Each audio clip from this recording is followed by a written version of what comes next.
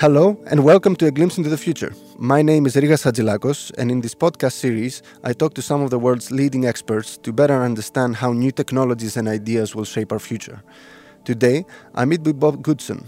Bob is the CEO of Quid, a company that searches, analyzes and visualizes the world's collective intelligence to help answer strategic questions.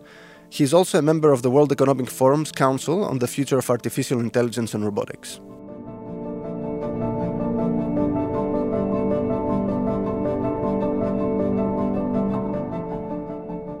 Artificial intelligence, we hear about it a lot in news. What is it in a nutshell? How you would describe it? And what are some of the most exciting developments that we have seen of it today?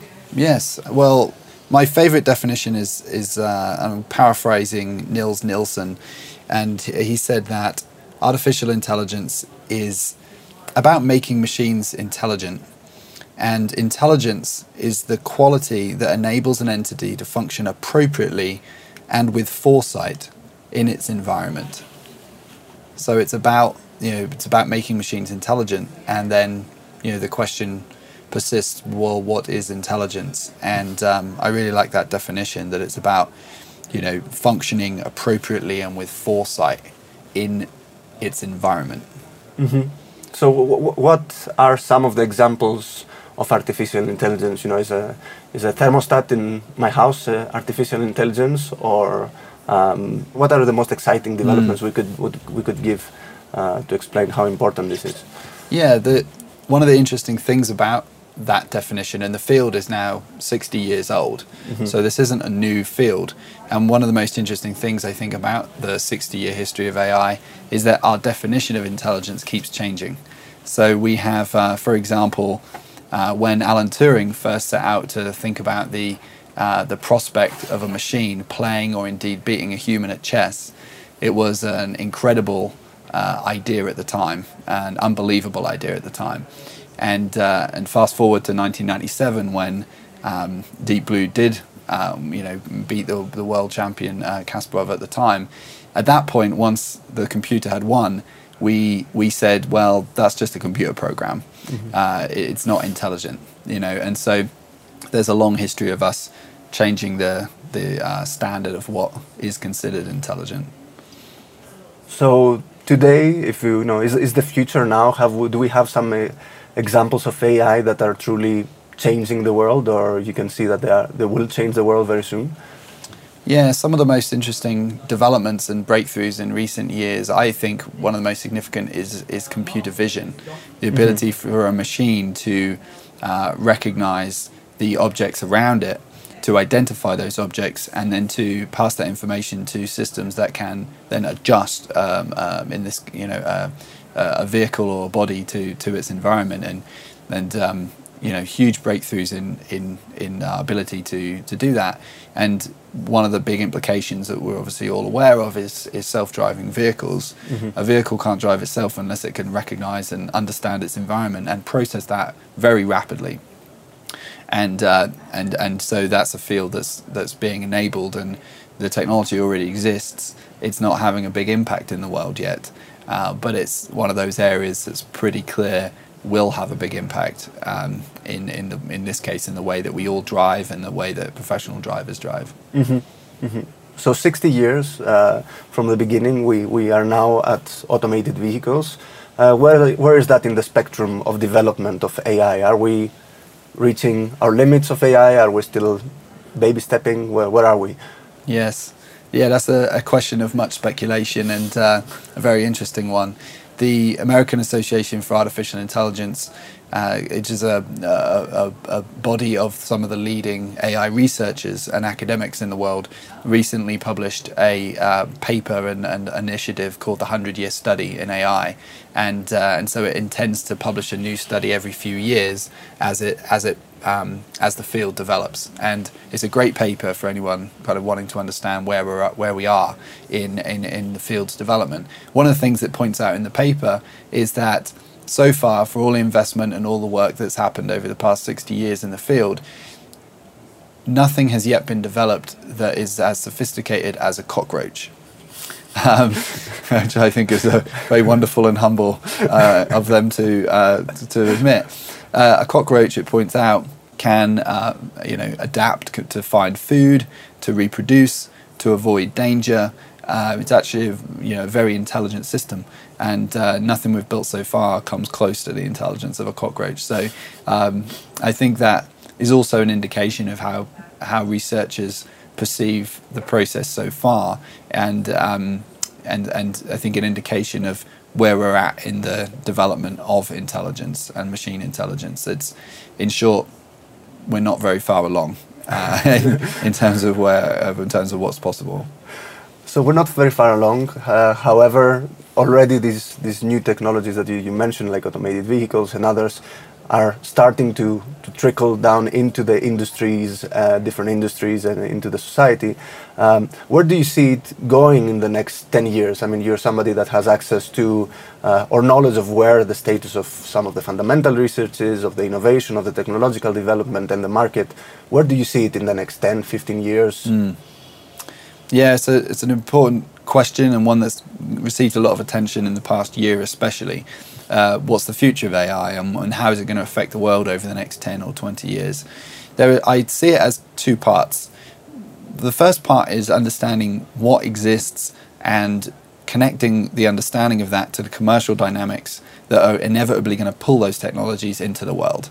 Okay, so there's some things that we know are possible, we know there's commercial demand, and so they just haven't been rolled out yet. Mm-hmm. And the second major area is speculation of what will be possible. So what fundamental breakthroughs will there be in the research over the next 10 or 20 years?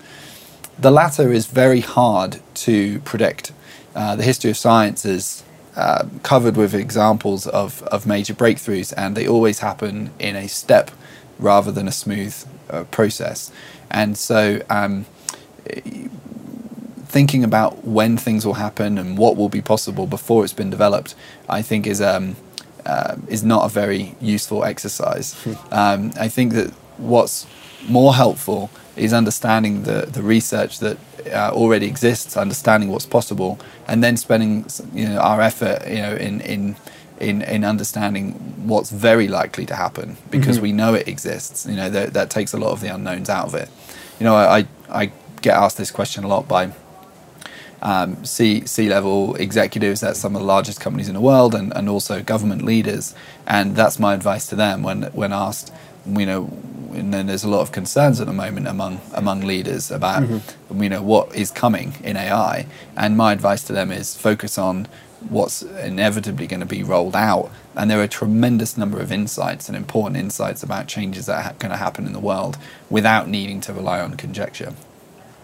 Very interesting, and this is obviously something that's very relevant to all the Davos crowd, if you want, people that are trying to make sense of all of these developments and put in place some structures or some processes that keep this in mind.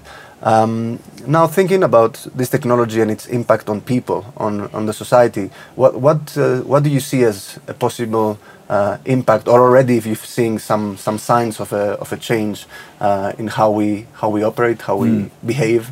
I mean, one of the areas that I find very interesting is education, and it's actually very surprising to me how little machines are used in the education process today.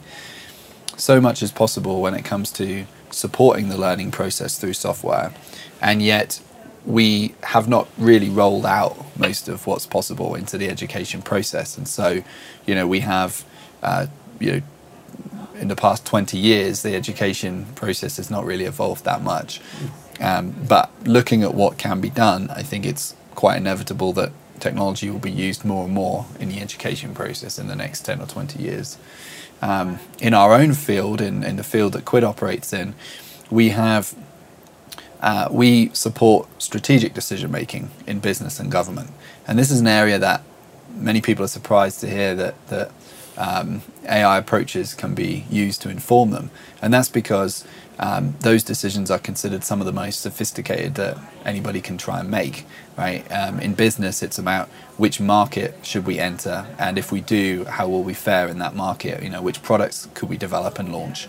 In government, it's understanding the dialogue and understanding what people care about, both at home and abroad. And so there's a range of questions that are really quite difficult to answer, and where machines can help us in those questions is the foundation of the answers.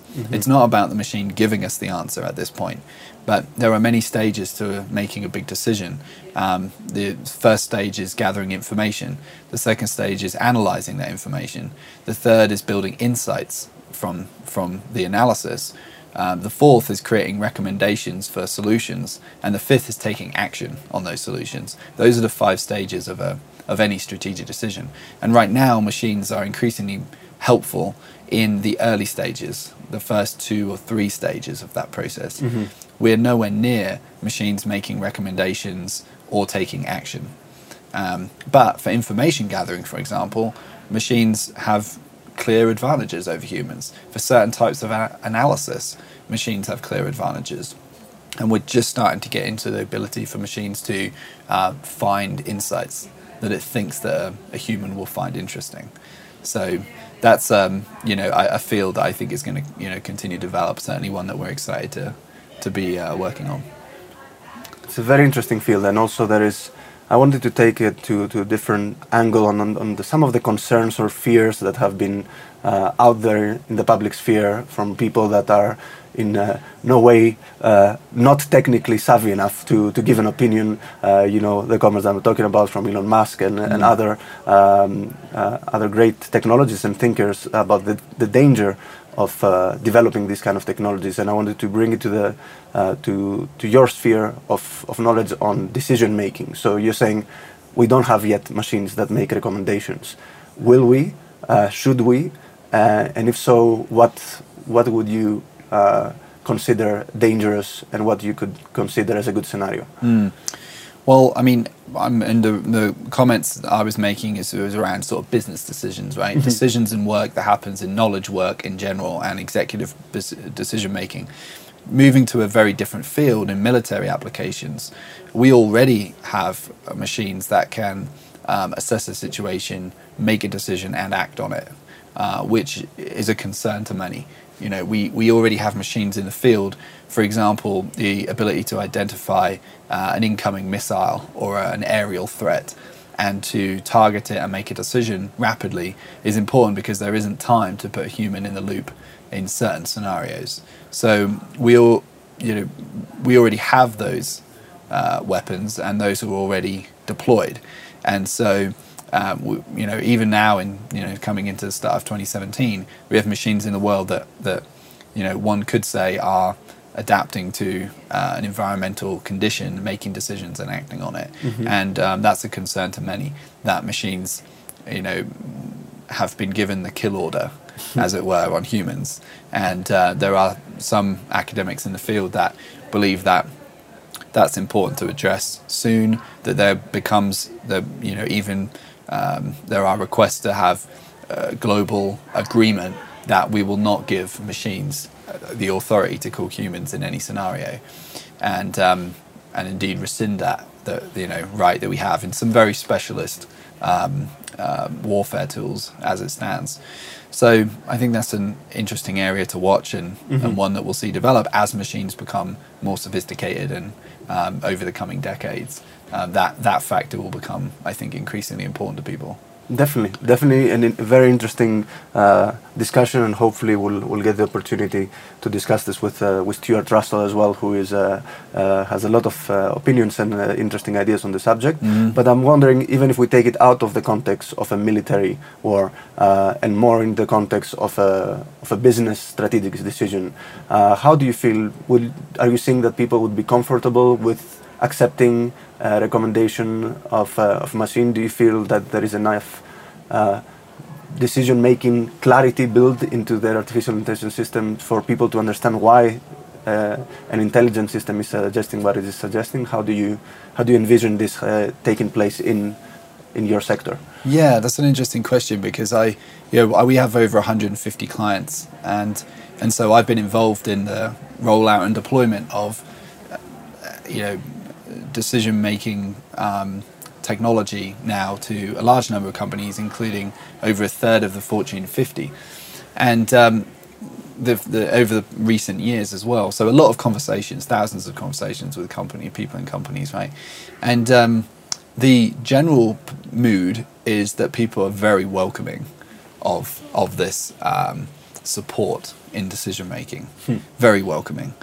There's an acknowledgement that there's many parts of the process that we were attempting in methods that often crudely characterize the complexity of what was really happening in a business scenario. The traditional process, right? You take a process of understanding a business problem. Let's say we want to understand something like brand perception. So, say there's a reputation matter that affects a company and its brand, and so now the company has to understand, adjust its behavior to that risk or to the reputation damage that's just happened. And the process that's used before we get involved is typically involves a team of people reading a few articles, sitting in a conference room and putting some notes on a whiteboard and thinking about what's being said and the implications of what's being said, and then making recommendations, sometimes where there's hundreds of millions or even billions of dollars of market cap at stake, and implementing them. They're very welcoming of the idea that a machine can collect every article, for example, that affected an area. And sometimes there's hundreds or thousands that have happened within just a week. No team, no market team or corporate affairs team has time to read all of those articles, so they take a very small sample without really understanding how they even sampled it. But a machine can read everything, and then even conduct the analysis of the articles, finding patterns, finding themes, understanding the trends, the dynamics within those themes, and present those in a visual way. That's one of the things that our software enables, and one of the processes it enables. People are incredibly receptive to having a machine do that part of the thinking, as it were, for them, because they're able to then look at that map of the situation and make a decision based on that. And so the machine, in our case, is not getting into the decision-making territory. It's not saying, here's what you should do. Humans are very good at understanding courses of action when they understand the situation. But understanding situations these days is very hard, and a machine is often a very welcome companion in that process for those reasons. Do you see strategic AI decision making or consulting in a personal level soon? So everyone has their own AI instructor that tells them what they should be doing, and if so, what are the things that would excite you in such a development, and the things that would make you fear that this could be used for the wrong reasons, or from people maybe that are not qualified to make this kind of system? Yeah, I love that question. No one ever asks that question. That's a great one, because it's something I think about a lot in my personal life and personal processes. I'm always hacking around new ideas for decision making and day-to-day decision making. A few things I think about is that Freud referred to the human consciousness as the tabula rasa, or a blank slate.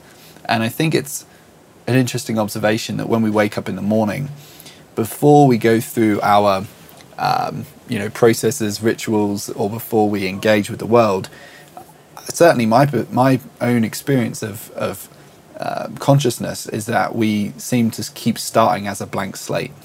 And then we're programmed through our environment and so on to kind of reconnect, as it were, through the day. I think it's interesting to think about how our own processes, and indeed could be enabled by machines too, we can set our direction, set the things we care about, set our priorities, and have it remind us of them in intelligent ways, right? I mean, I experiment with processes like this in recent years where I mean, it's very manual. I wouldn't say it's an intelligent system, but it's, by noting the key ideas and direction that I want to take, and then reading that every morning. So one of the first things I do in the morning is just read the things I care about most, and to try and combat this phenomenon that Freud identified, the tabula rasa. So I think there's interesting things there. There's interesting things also on our day-to-day basis in intelligent assistance.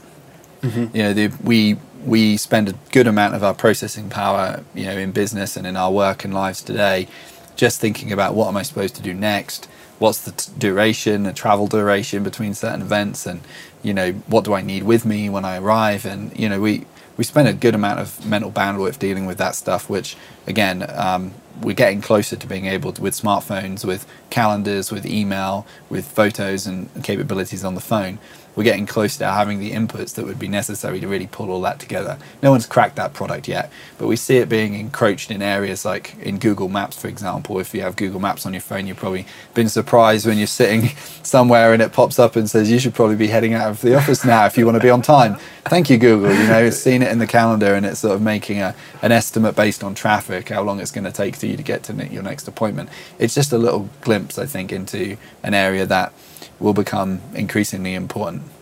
Do you feel like this kind of ease of help, if you want, in decision making is maybe going to pull us away from having to spend a lot of mental effort in making the right decisions, and hence will make us maybe a bit more gullible, a bit more easy to manipulate, a bit less thoughtful as human beings? Do you ever fear that this could turn out like this instead of just helpful? Yeah, there's certainly indications and ways in which we could become easier to manipulate. There's also ways in which I could see it helping us be more creative, more conscious. So I think it really depends on how these products get implemented. For example, when I was driving across San Francisco recently, and there was and I was using Google Maps to navigate, and the map, it started to rain, and the map application tried to send me onto the freeway, and the freeway is absolutely jammed. I knew it would be. It started to rain, and sure enough, I saw the freeway. It was absolutely jammed, and the surrounding roads were not.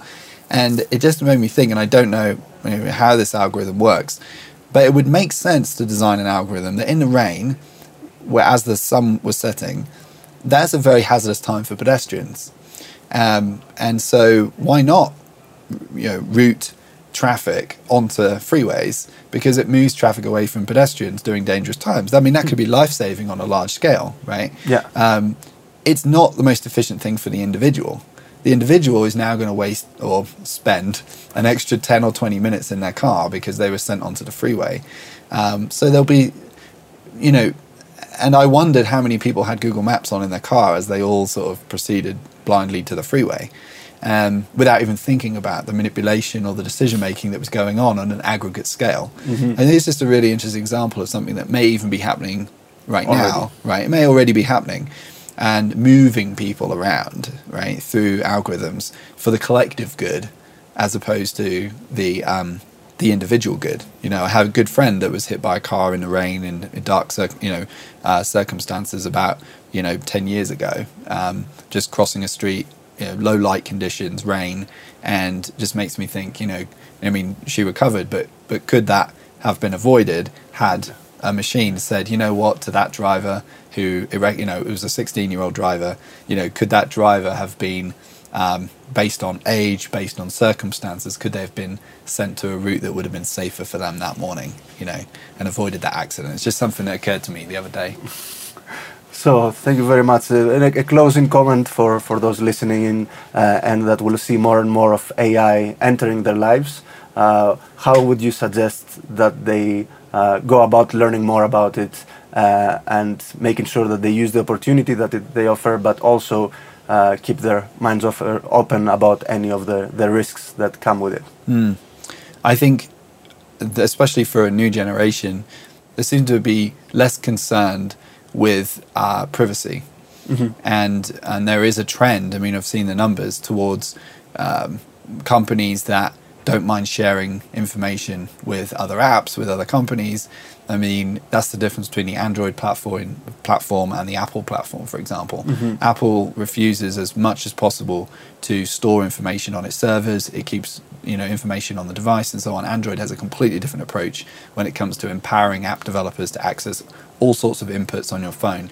So I think that engaging with what's really happening with your data and what's really happening with the decision making behind the scenes, thinking about it, looking into it, is a very worthwhile thing because it has political implications, and it has long-term implications. So I think that thinking about privacy is one of the areas I encourage people to think about. And anyone interested to learn more about AI and do a bit of weekend reading, I do recommend the 100-year study by the AAAI as a great source of what's real in the field and how the field is developing. Bob, thank you very much. This was fascinating. Thank you, Rigas. That was all from this episode of A Glimpse into the Future with today's guest, Bob Goodson, the CEO of Quid. My name is Rigas Hadjilakos.